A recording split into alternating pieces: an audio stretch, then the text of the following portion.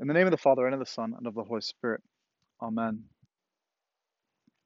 As I said last week, this Epiphany season, we're going to be looking at those uh, figures, primarily from the Old Testament, who have manifested God's love and grace and power and world to the people of Israel as well as to the nations surrounding. And these are people who were ordinary people. We know them as prophets, uh, priests, and other types of great figures. But they didn't become this way. They're ordinary people that God chose, and that they answered the call that God had given them. Um, Not necessarily all of them immediately. And um, the first of these is a familiar passage of Samuel. Right? No more do we know about someone who answered the call of God than Samuel, who says, "Speak, Lord, for your servant is listening." And this is one of the amazing passages. Here I am, Lord. Speak, Lord, for your servant is listening. Um, this is this we've heard this over and over again, and oftentimes this is exactly where that passage ends.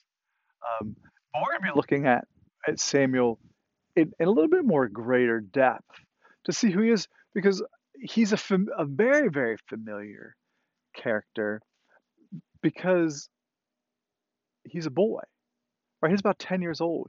And so we've heard this story a lot, especially if you've grown up in the church. You've heard it at Sunday school, and you've heard it at Vacation Bible School, and then you hear it in church. But one of the reasons that we hear this story so often is because he is a boy, that God can use even a child. God can use even you, right? We say to our children. You don't have to wait till you're all grown up. You don't have to wait till you're out of school or out of college or have a job to be important. You're important right now.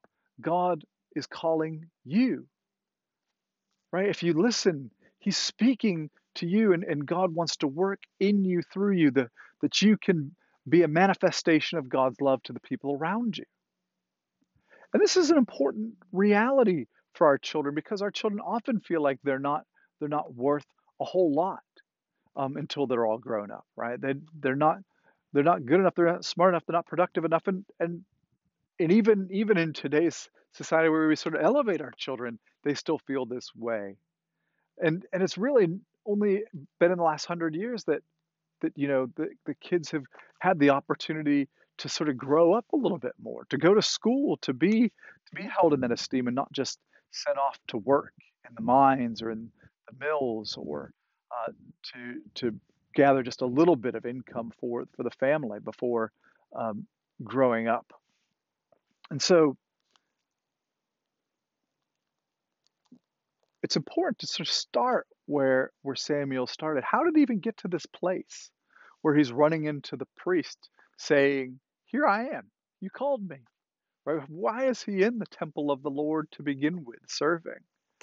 And it begins with um, his mother Hannah, who's married to Elkanah, who's also married to uh, Peninnah. And Peninnah is not a very nice woman. She ridicules Hannah for having no children, for being barren, while she herself has many. And so they all traipse up to the temple year after year to give sacrifice.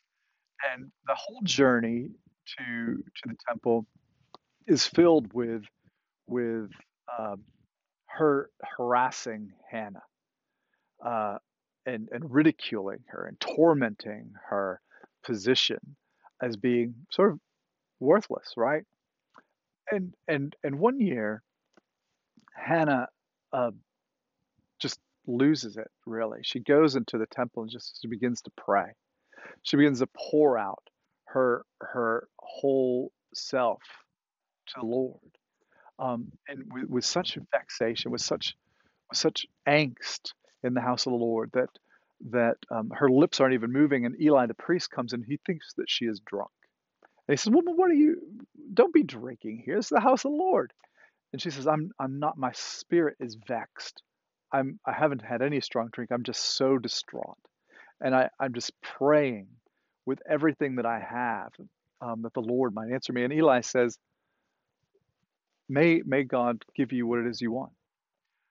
And when she went home, she it says the Lord remembered her, and indeed she bore a son. And the next year she didn't go up. She's told Elkanah, no, no, no, I'm going to give him to the Lord when he's weaned, and she does.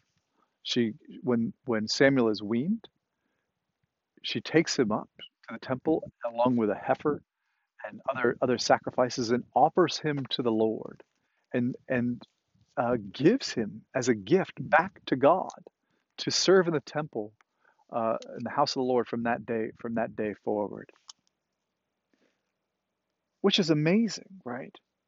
Um, and Hannah is blessed; she has more sons and daughters after this as well. But this is how Hannah responds to the power and presence of God by offering Samuel as a gift back to God because God has given her this gift. And so um, Samuel grows up in the house of the Lord, serving the Lord under Eli. And now Eli has two worthless sons.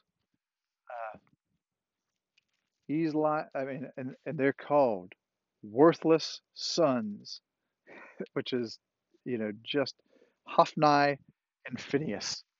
And Hophni and Phinehas, um, they don't take the sacrifices in the right way. They sort of take more than what's offered to them. You're supposed to pick your fork and put it into the boiling water, and whatever it comes out, that's yours. They'd actually take the meat raw, which was an abomination, as well as other um, sins as far as uh, immorality with the women who served at the temple entrance. And so um, all of these things, uh, that they were so contemptible. A man came, another man of the Lord came to Eli and said, um, "God is upset with you. You treat your sons with kid gloves. Basically, you love them more than you love God. They are an abomination. And the Lord has said to you, I will make your house a priesthood forever, but I'm changing my mind." The Lord says, no, the buck stops here with you. You will not carry on the line. Your sons will not carry on the line. In fact, you'll know that I'm the Lord because both of them are going to die on the same day. And Eli says, you're right. I mean, really, is what Eli says. He's a good priest and a bad father, right? I mean, he's not the only bad father in the scripture. There's a few scenes of that, and Eli rebukes his sons, um, but they don't pay any attention to him, because they just keep doing what they want. Greed and uh, lust and all the other realities that they'd rather serve themselves than serve God. And so that leads us to this passage today. This is sort of the backdrop of of Samuel who's ministering to the Lord under Eli. And it says that in those days there is no frequent vision of God, right? And so Samuel hears the Lord's voice calling, and he gets up and he goes and he says, "Here I am, right? Here I am. You called me." And Eli says, "I didn't call you. Go lie down." And so again, um, "Here I am. You called me, right? Um, no, I didn't call you. Go lie down again." A third time, he hears the voice of God. "Here I am. You called me." Eli, I didn't call you. And finally, click. Um, the Lord might be calling you because Samuel's even lying down right where the ark of the Lord is, right there. And so he goes out again, And Eli says to him this time, he goes, "Go lie down again. And if you hear this voice again, say, 'Speak, Lord, for your servant is listening.'" So Samuel went and lay down at his place, and the Lord came and stood, calling as the other time, "Samuel, Samuel."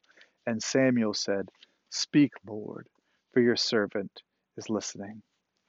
And oftentimes, this is where that passage ends, right? The application becomes when God speaks, we're called to listen, to hear, to open our hearts, to open our ears, to receive what it is that God has to say. And likewise, that God does speak and that we just need to listen, to tune in. Oftentimes, I've heard this compared to just tuning our dial, and that God's always speaking to us, but sometimes we have our frequency turned to a station that's a little bit staticky, and we just have to keep tuning in our hearts, our minds, our spirits being still, and then we can hear. All of a sudden, the frequency becomes clear, and the voice of God becomes clear.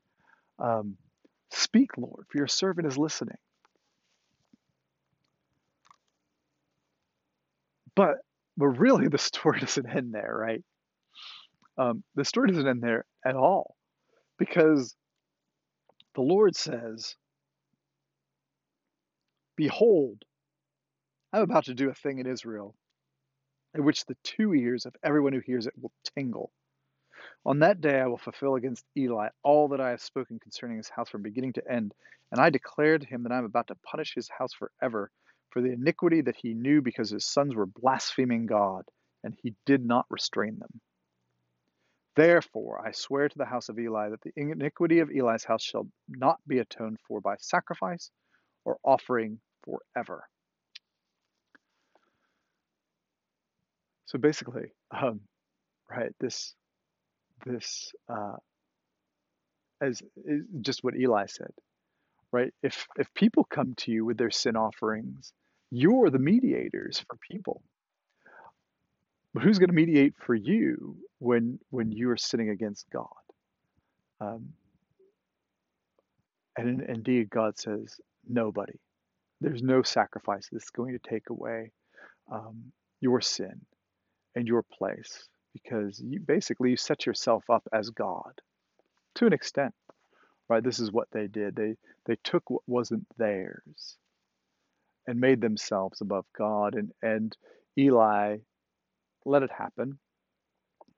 Um, and now God says that there's no atoning for it. It's going to be.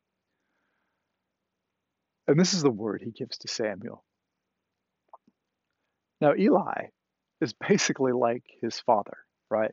The very least, he's the major mentor. He's the one who he's serving next to day by day by day in the temple. The one who's who's teaching Samuel all that there is to be a priest and to be a servant of the Lord. And probably in ways in which his sons never listened, Samuel is hearing, and in ways in which Eli's probably finally has this son, the son he always wanted, right? To an extent, someone who's seeking to live into a godly life. Um, and now God doesn't say great words to Samuel, right? He doesn't say when it's "Speak, Lord, for your servant is listening." Now, Samuel, listen to this. Um, I'm so pleased with all the things that you're doing. I am I I want you to grow in the life of serving in the temple.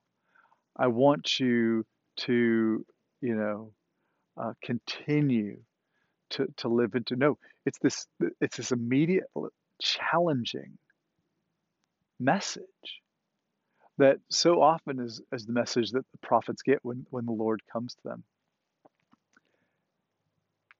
You know that guy that you work with every day. You know the guy who's almost like your father. Um, I'm going to punish his house. I'm going to punish his children, his sons, and nothing anybody does about it can help. And that's the message. And you can imagine Samuel just the rest of the night just sort of lying, awake, afraid. I know how I'd feel. Um, Now I have this information. I don't necessarily know if I want this information, right? I don't know if I want this responsibility. Samuel lay into mourning. They opened the doors of the house of the Lord, and Samuel was afraid to tell the vision to Eli. But Eli called Samuel and said, Samuel, and Samuel said, Here I am. Eli said, What did God tell you? Don't hide it from me. And Samuel told him everything. Even though it was obviously scary, even though it was hurtful, probably for Eli to hear, Samuel told him everything that God said, made manifest the words that God had given to Samuel. The will of God was made manifest to Eli. And Eli already knew this, but Samuel didn't know that Eli already knew this. And he says, Is the Lord. Let him do what seems good. And then it says, Samuel grew in the Lord, and none of his words fell to the ground. Indeed, Samuel is the one who anoints King Saul, and Samuel is the one who anoints King David, and Samuel is the one who serves as the Lord's prophet for many years in Israel, declaring God's word to the people, manifesting the love and light of God, and rebuking um, the kings when necessary, rebuking Saul specifically, saying that God's anointing is been taken away from him, warning the people of Israel that a king may not be exactly what you want, right? In order to truly live um, as a holy nation and not necessarily like the nations of the world. But what does this all say to us now that we have everything? And I think it's because it's a powerful passage um, that talks about who God is, and it's not unlike the psalm that we heard. It sort of mimics the psalm a little bit, right? Of where can I go to get away from God? You know when I sit down, you know when I rise up. You discern my thoughts from afar. You search out my path, my lying down, and are acquainted with all my ways. Even before a word is on my tongue, O Lord, you know it altogether. Where shall I go to get away from your spirit or flee from your presence? If I ascend to heaven, you're there. If I go to the depths of hell, you're there. You're there. You're everywhere. And the psalmist isn't saying this in a sort of complaining way, right? The psalmist is declaring the reality of who God is. And Samuel understood this as well. Once he sort of let in on it, right? To say, Speak, Lord, for your servant is listening. From then on, the word of the Lord continued to come to Samuel, and he began to grow in the knowledge and love of the Lord. And in that knowledge, that God is everywhere. And for us, um, I think this is one of these important aspects, especially as we begin this new season, as we enter into this new year, as we draw near, hopefully to uh, an end of this pandemic, albeit not right away, immediately, but shortly. But there's still going to be a new shift, a new transition, um, not just in the leadership of the country, but a new transition just in how we live as well. How do we hear? How do we respond? And and I think one of the great messages here is that God comes to us, presenting us with an opportunity to manifest ourselves, um, manifest His love to the world around us, manifest His grace and word to the world around us, and and that doesn't mean it's going to be easy, and that's an important thing. It doesn't mean it's going to be easy. In fact, it's likely not going to be easy. It's likely going to be challenging. It's likely going to be hard. It's likely going to take courage and wisdom and discernment. Just because you hear God's word doesn't always mean that it's going to be simple to follow. It just means that you know the path to take, right? And knowing the path to take is step one. But then being on that path is the next step, and being courageous enough to walk that path.